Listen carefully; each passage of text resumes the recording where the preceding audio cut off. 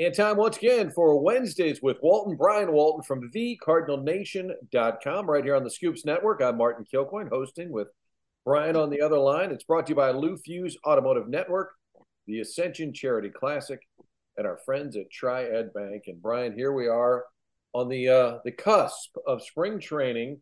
We saw the truck roll out of Busch Stadium with all the gear, and let's maybe kind of spell it out for people who don't follow it as closely as the media types, but what is sort of the schedule here moving forward? Yeah, it's always exciting for me, Martin, to flip the calendar over to February because that means baseball is right around the corner. And as you mentioned, the truck left St. Louis on the 6th, and the idea is that they have a week to get there and get organized before the first pitchers and catchers report the following Monday, the 13th.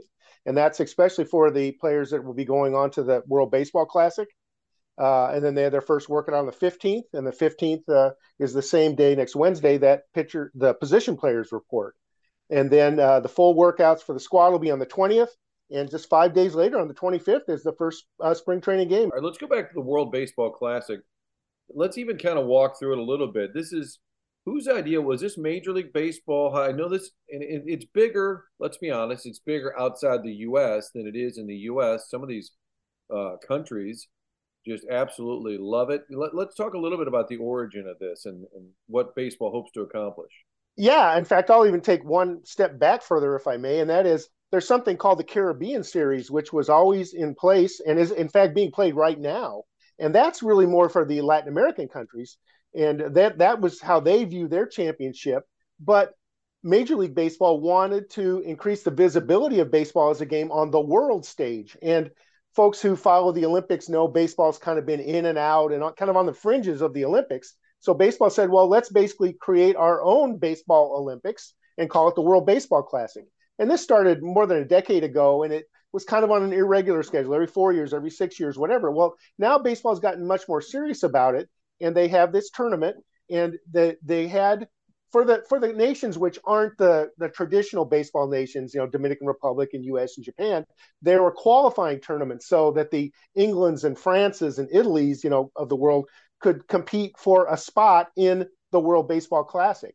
And that all happened last fall, and now here in the month of March will be the actual World Baseball Classic from the 8th to the 21st. And there are 4 different pools in the WBC. And the first rounds, call them, of games will actually occur in these various locales around the world. So Pool A is primarily European teams and African teams. They'll be playing in Germany. Pool B are a lot of the Latin American teams. They'll be playing in Panama. And then Pool C will be in the U.S. and Phoenix, and Pool D will be in Miami. So these nations, and typically there's 4 nations in each of these pools or more that will be competing to come to the finals, which will be held in Miami and culminate on the 21st of March. So, when we talk about players leaving to go to the World Baseball Classic, they'll be leaving in early March, and the time they return basically depends on how long their particular country remains, in the hunt for the title.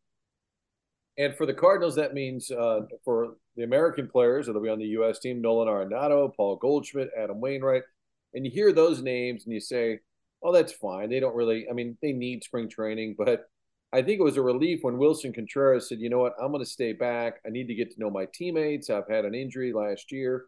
So I bet the teams they can't really tell them you can't go, but I bet each team sort of hopes that the right players leave for a week or however long their run is. It's not perfect because it's happening at the same time as spring training, but I think in the Cardinals case, it worked out okay.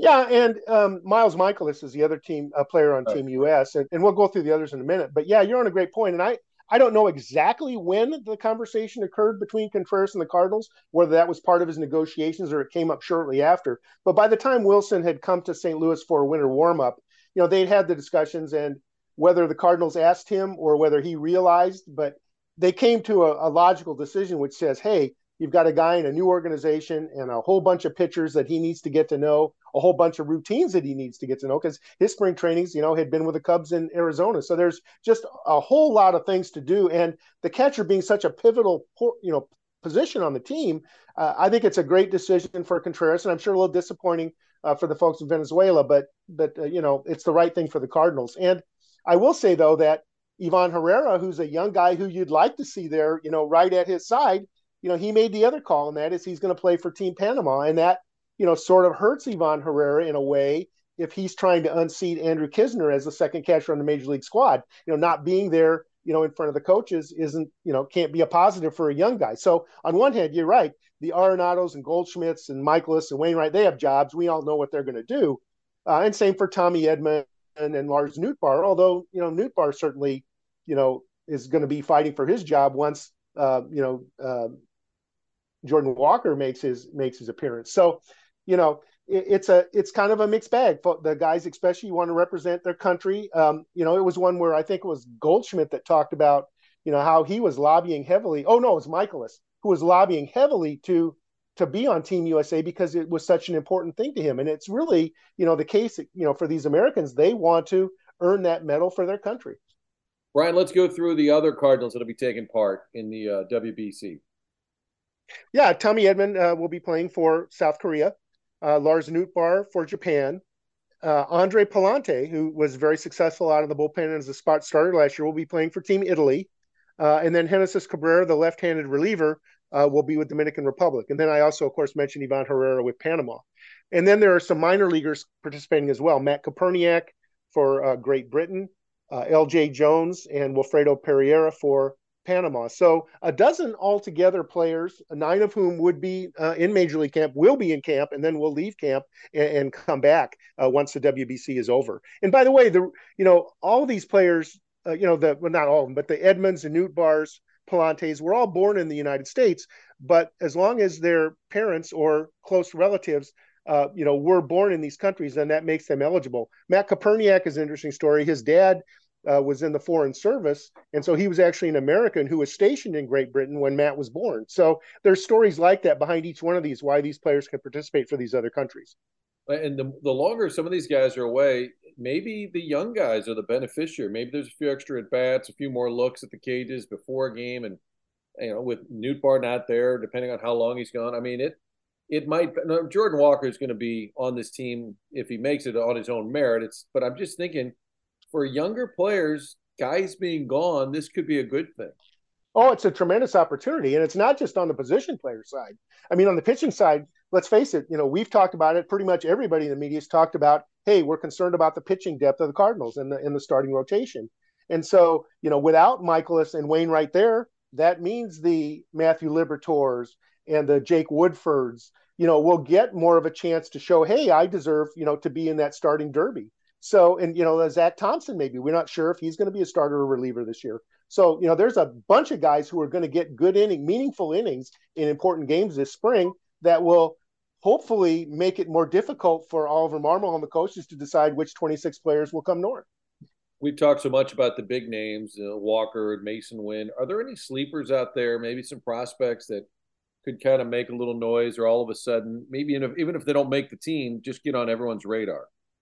Well, I think the right-handed pitcher Tink Hence, who was down in the Arizona Fall League, despite the fact that he only had pitched at low A Palm Beach, is a guy that everybody wants to see. Upper 90s velocity, great secondary pitches. Is rather slight of build, a young guy, just 21 years old. But for a pitcher who's never pitched in high A and above, to be in Major League camp is a big honor. And he's a guy that some folks say might be future number 1 starter material down the road. Another guy who can take advantage of Edman being away is Mason Wynn. Mason Wynn, of course, the shortstop prospect, a very good prospect, hasn't played a game at AAA yet, isn't considered to be quite as advanced as Jordan Walker in terms of major league readiness. But defensively, Mason Wynn is very, very, very solid. Needs a little more work with the bat. But with Edman away, Mason Wynn will probably get a greater look in camp than he would otherwise, to prepare him to probably play this year in Memphis and sort of be ready to be the next man up when an injury or something occurs down the road. And remind everybody your travel schedule in terms of going to Florida, and also what they can read right now. What's up at thecardinalnation.com. Yeah, I'll be down there in early March. The minor leaguers report later than the major leaguers. They'll get down the first week of February, and their first workouts will be the second week. Excuse me, I said of February, I meant March. The minor leaguers will report the first weekend in March, and their first workouts will be that next Monday, the 6th, and I'll be down there for that. and then I'll be back again when the minor leaguers start their games. They typically only play about 2 weeks worth of games, where the major leaguers play a month. So the minor leaguers roughly will play the second half of March, and their season opens again a week later after the major leaguers in the first week of April. It's crazy to think opening day is we just all we have to say is next month, and that's accurate, even though it's the end of March. It's next month. That's official. And again, people can check out all the great material, thecardinalnation.com. Brian, fun to visit and fun to be knocking on the door here with spring training about to begin. You got it. Talk to you next time.